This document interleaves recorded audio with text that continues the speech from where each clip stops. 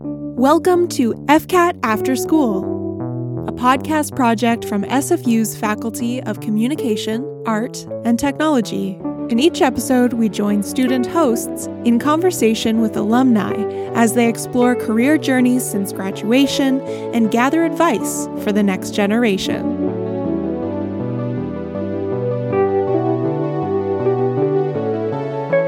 In this episode, CIAT, or School of Interactive Arts and Technology, student Megan Young sits down with UX designer and program alumnus Eric Lee. Eric reveals his secrets to work-passion balance and overcoming imposter syndrome as he describes his personal journeys towards education and entrepreneurship. To top it all off, some helpful tips for personal branding and portfolio building, no matter what stage of career you find yourself in. Here are CIAT's own Megan Young and Eric Lee on FCAT After School.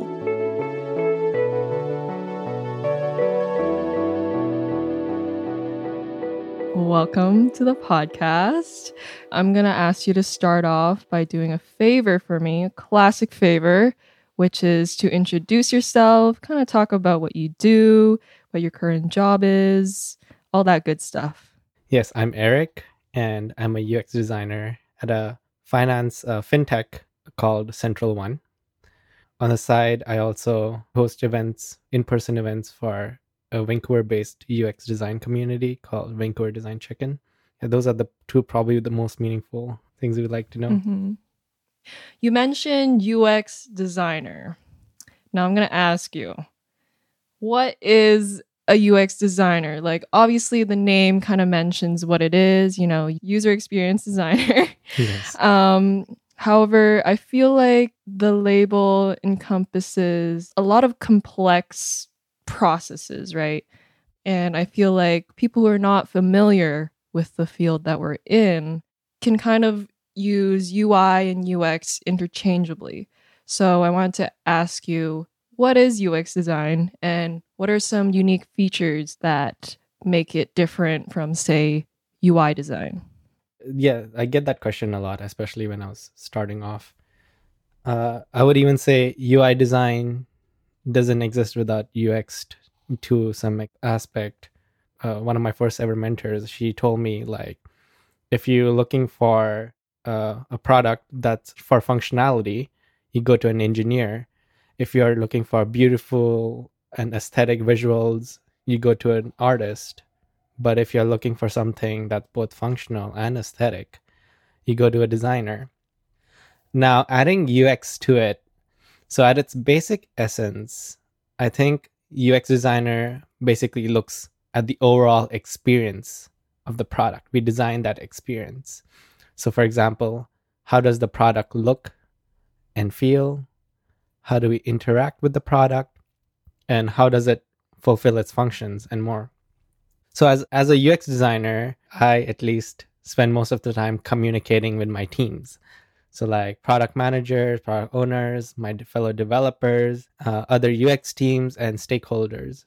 So when I'm given a task, it is kind of like my responsibility to find out everything there is to know and understand about it before starting with ideating and solutions, getting all to the UI aspect on Figma, dragging shapes and sizes all around.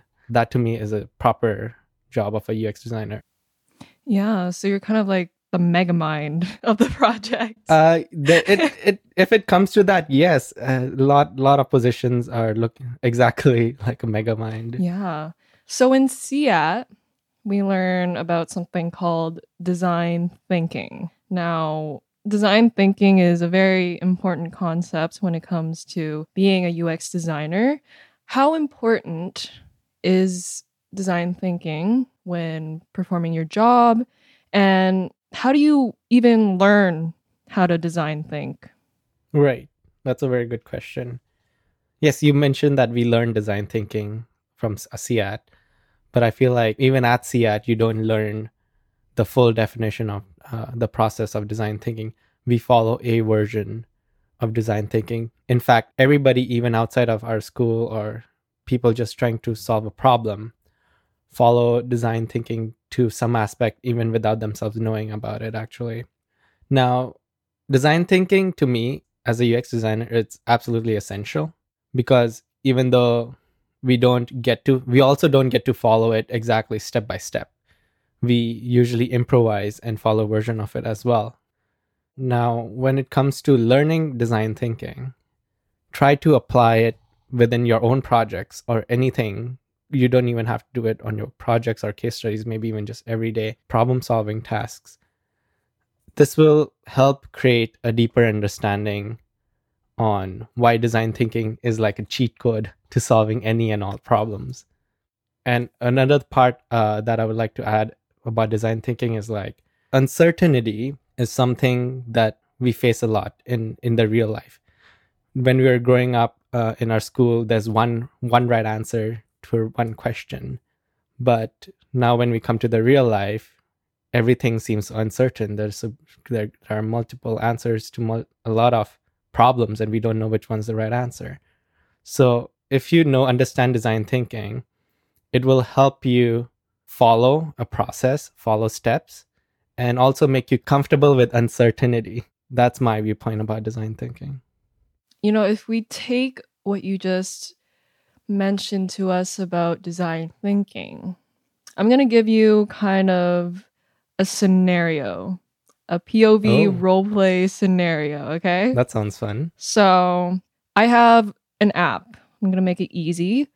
I have a food delivery app, okay, called Food Dash. Okay. Totally original name. Very, very nice. Okay. However, I've been looking at my app reviews and, users are saying, I kind of prefer Leap the Dishes over this app. Mm-hmm. This app is kind of lacking in things. And so say I'm a client that comes to you, I'm like, Eric, help me. I don't know why my app is not working. I don't know why people prefer the other app. But if we relate this to design thinking, maybe this is a little broad and you can narrow it down. But if we apply design thinking to this situation, how would you go about it? Right. That's a very interesting scenario you gave me, because that is also a very common situation a lot of people, a lot of companies or a lot of products are at. So first, I'll go back to those users, people who are complaining, people who say they prefer this over my own product. Go interview them, talk to them, observe them using our product and observe them using the other product. Then you'll get insights to why your product's not working or your product's not helping your users solve the need. Then we can go to the second cycle, which is ideating and brainstorming solutions, and then finally testing those again. And then it goes back over and over and over again till you die. Because iteration never stops.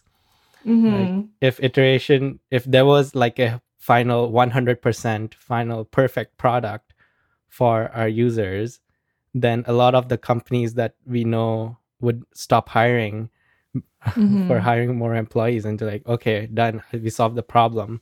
We don't have a need anymore. We'll just rake in money. No, that's why like Apple, Google, all those big companies, they're still hiring more people. They still improve their product more and more and try to meet their users' needs. Mm-hmm.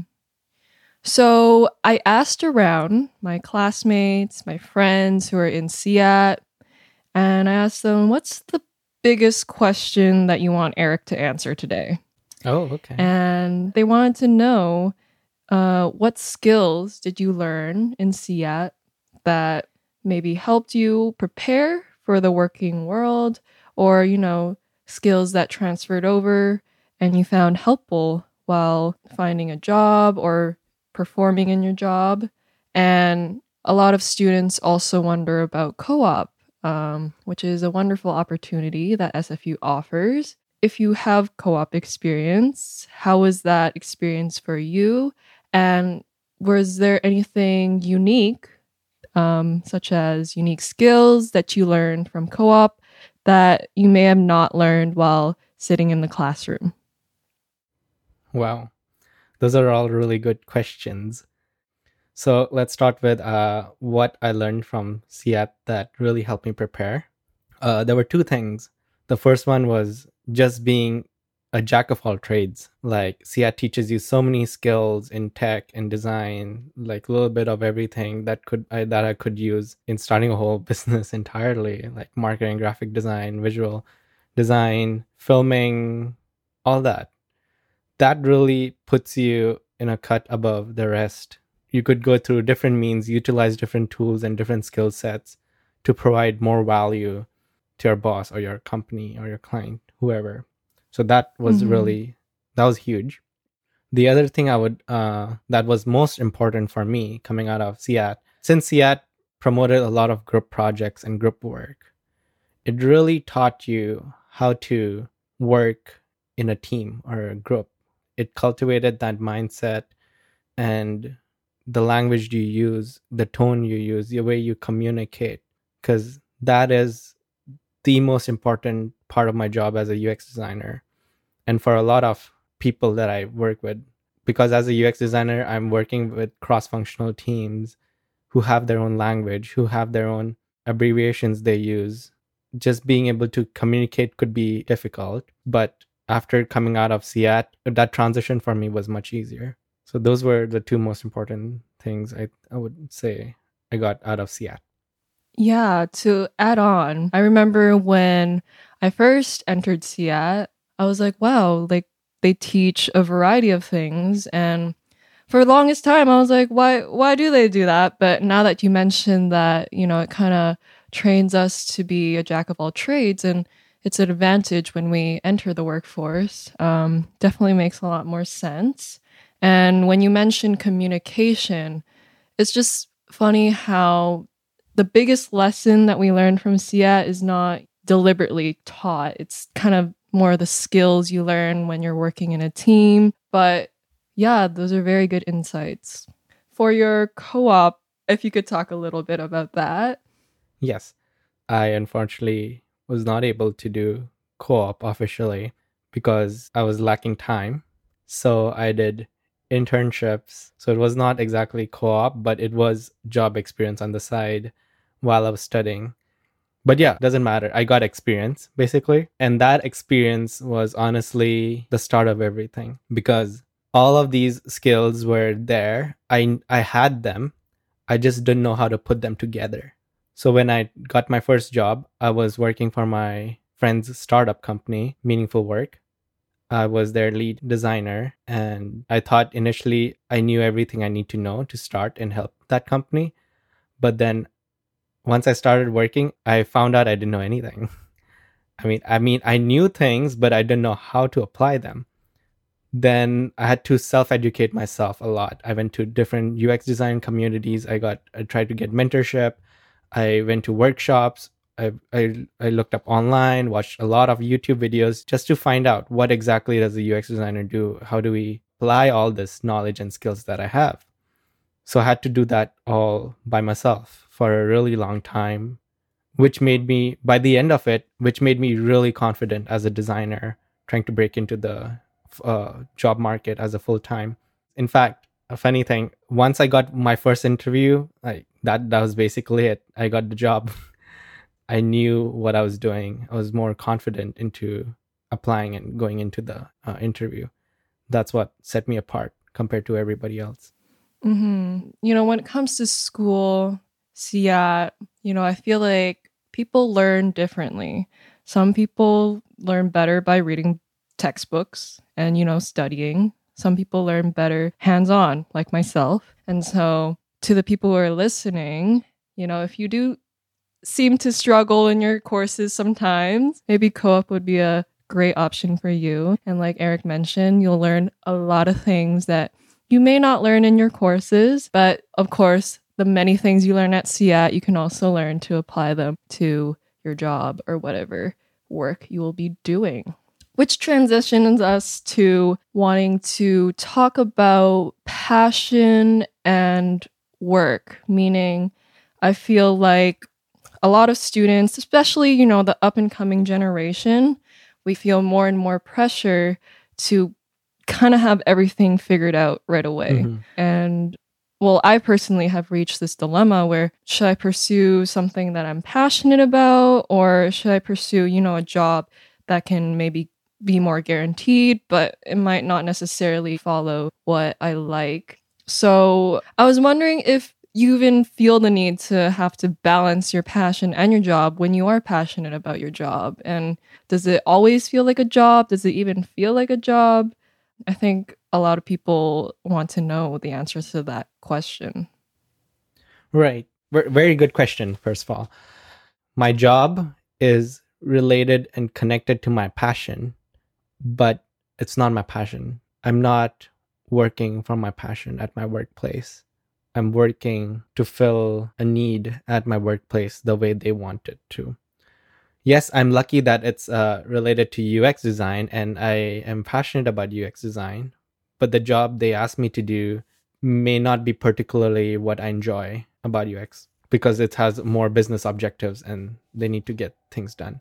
Now, on the other hand, I do a lot of things outside of my job. They are connected to my passion.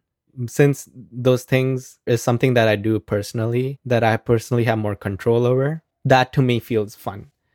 A lot of people ask me like, Eric, what do you do after outside of your work? Why you always work? Where are you on the weekends? Why are you at this cafe outside of work hours working, doing things related to UX? I'm like, no, this is okay. During work time, I was doing work. Now, the work I do outside of my work time is my passion. I enjoy doing those. So keeping them kind of connected, yet separate, and have your day job basically support you with your night job, with your other passion.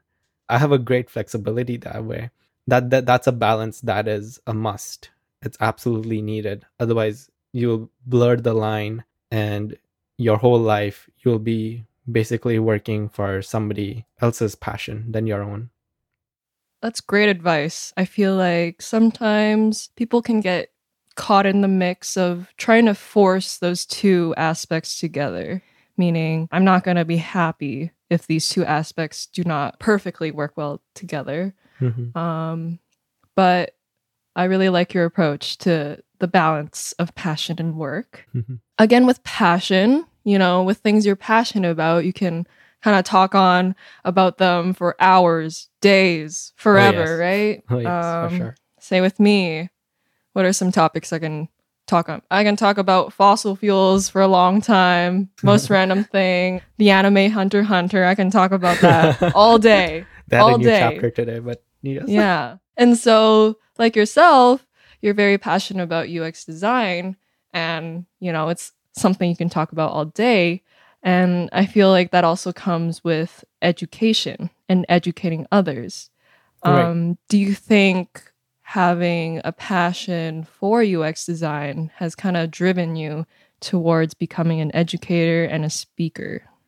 Yes, basically. A little bit of backstory, actually. The way I started my role as an educator was a bit more selfish.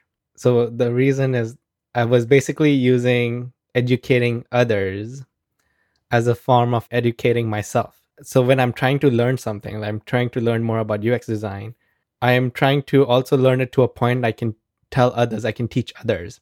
That way it will make me feel like an expert. It helps with imposter syndrome. No, yeah, definitely. You call it selfish, but I think that's how a lot of people learn. You just kind of tell yourself you're a teacher and you're a master Yes. at it, and then eventually you will become a master at it. Right, fake it till you make it. It's very common.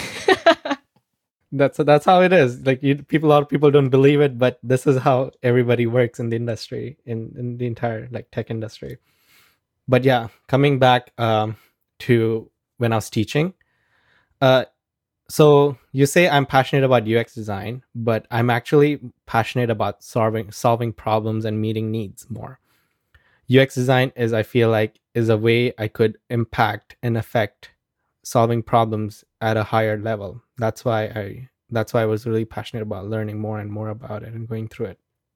Now, when I was teaching it, it made me realize there was a need for what I was teaching, which in turn inspired me to experiment with different types and styles of teaching and to figure out how to help people with this need in the best way possible, because I love solving problems. I love meeting needs of people in the best way possible, and using especially design thinking and all. It just mutually benefits each other. You're not, when you're teaching and educating, you're not just helping your students grow, you're helping yourself grow as well, be it as a person, be it as a UX designer, be it as a communicator, all that. Yeah, definitely. I can relate to that because I'm an art teacher for little kids. That's awesome. It's amazing. And obviously, I love drawing, I love art, but definitely the aspect of like teaching future artists. For me, it feels like I'm like a older sister who's like kind of guiding them through techniques, skills, and in a way, it kind of transforms into even more meaningful work where you kind of become a mentor. You provide like a good space for your students to learn. Mm-hmm. So definitely relate to you. In terms of mentorship, I'm not sure how common it is in the industry, but do you think there needs to be more mentorship? Oh, yes, definitely. Mentorship is definitely important. It's actually, UX mentorship is very popular right now. But I would even emphasize on giving the right kind of mentorship that truly connects a mentor with the mentee's needs. Because a lot of time when somebody's giving mentorship to somebody, for a mentee, they just gloss over surface level. They don't feel connected. They don't really understand what the student who came to them need or want. Also, the mentee might have some unreasonable requests, like they're literally asking your mentor to do your job for you at a certain point. So yeah, I'm currently working on a lot of things on how do I fix that? How do I provide the right kind of mentorship for mentees, and how do I provide a platform for mentors and mentees to connect in that proper way? Which was exactly what I found actually in my UX hackathon that I hosted. I hosted a UX hackathon last year called from VXP as a club from SFU. One of the really great results that came out of that was I accidentally put a experienced mentor in a team of complete newbies. And they, of course, like they won some prize at the end. But when it came to getting feedback, the mentees got back to me and told me they loved the fact that they had a person who was more experienced in the field, help guide them and work with them towards a common objective for that given time, which was about 24 to 26 hours. And they learned skills and learned processes and communication that this is something you learn outside of your school at workforce. Even then, it's like still very hard to get. So just getting a guidance with an experienced UX designer working towards a common goal, that refinement is what is always missing after you graduate a school, your university, get a bachelor's or even boot camps. That refinement is very much needed that recruiters look for in the field. Mm-hmm. And when you talk about education, you also mention marketing yourself, which already kind of shows the entrepreneurial mindset you have. Regarding that, this is just an observation of my own, but I find that if you compare CAT students to BD students, we're quite different. We're not as outgoing. We don't really touch grass that much. Right. We kind of keep to ourselves. And so how important of a role does having that entrepreneurial mindset play in your career journey? Or would you advertise it as an essential trait that CET students who are looking to pursue UX design or careers surrounding that, should they have that trait? Yes, 100%. CET students are extremely talented, and they get to experience all these projects and work they do just refines their skills even further. In fact, a lot of my friends, they came out with degrees in business, environmental science and all that, and they wished that they graduated from CET instead. So just being able to put yourself out there, being able to market yourself in some form of way, even just like a little bit, that will put you leaps and bounds further in your career. Yeah. I feel like a lot of CET students have imposter syndrome. So Yes. here's a confirmation that you are all very talented. Yes, 100%. Even in the current job market, y'all think your designs are nothing. There are people that are so much better. There are people in your class that are doing so much better, has amazing designs. Don't worry about all that. You're still great as a designer, because in the real world, you don't need something that's that pretty, that beautiful. People just need something that works. And we're more than capable of providing and meeting that need. You better write that down, CET students. And, talking about marketing yourself, a portfolio would come with that, right? Yeah. Even when people are preparing for co-op, we have to create a portfolio. And this is more technical tips, but how do you create a portfolio that will make you stand out from others? Because obviously the market is incredibly saturated right now. Yes. And right. so how do you create that portfolio that employer is going to be, yeah, that's the one? Basically treat your portfolio like a project. Treat it like design thinking project. See who you're trying to work for, what industry you're trying to work at, what skills would they value, what skills do you have that you want to put out there, and how to best display your skills.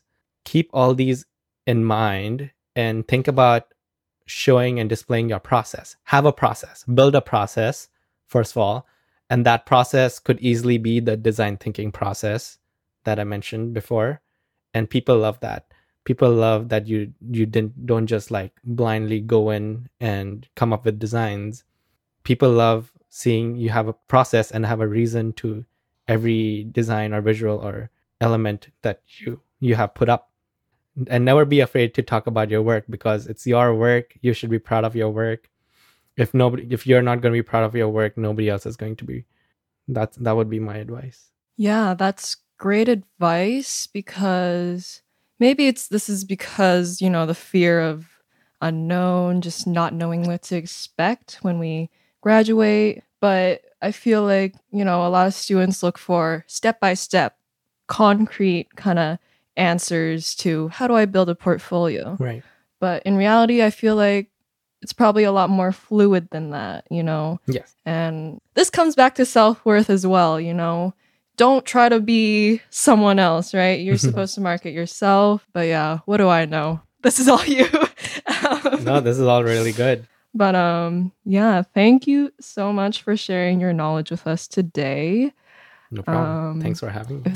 If there's anything you want to plug, you can do it now. First thing, I'm working with IATSU. We're going to be trying to host a UX hackathon for SFU students coming next year. And if y'all want to participate or even help out, volunteer somehow, like hit Rishabh up, the president of IATSU. Second thing, I would like to promote my UX community that I'm part of, called Vancouver Design Check-In. They are a Slack community. They have a lot of experienced mentors and a lot of students who go on there and gain that mentorship and build that connection with a lot of existing designers. Plus, you might get a job, you can get a reference, which is amazing. Yeah. The other thing I would like to plug is just, I am always open for mentorship. Y'all could connect, everybody here can connect with me on LinkedIn or mainly I'm trying to start a YouTube channel called Eric the Design Guy. I would gladly talk with you and help you with your portfolio and case studies. And I do have a program that I do on the side where I try to help students build their perfect case study in 30 days. But yeah, that's everything I wanted to plug, I think. You are CET famous now. If you guys see Eric ever, say hi to him, be like, hey, I listened to your episode and I loved it. But yeah, thank you so much for joining me today. And we will see you on the next episode of FCAT After School. See you. Bye-bye.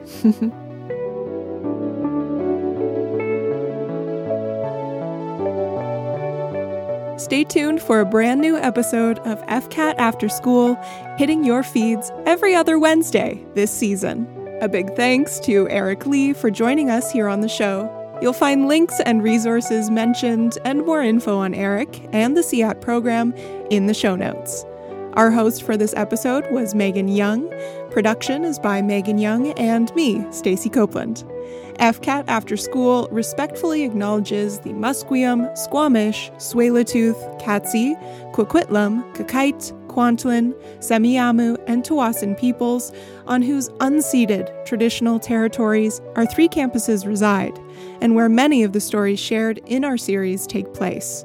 Make sure to rate and subscribe to FCAT After School in your podcast app of choice so you don't miss any of our upcoming episodes. You can also find us on social media, FCAT at SFU. That's FCAT at SFU on Twitter and Instagram. See you next time.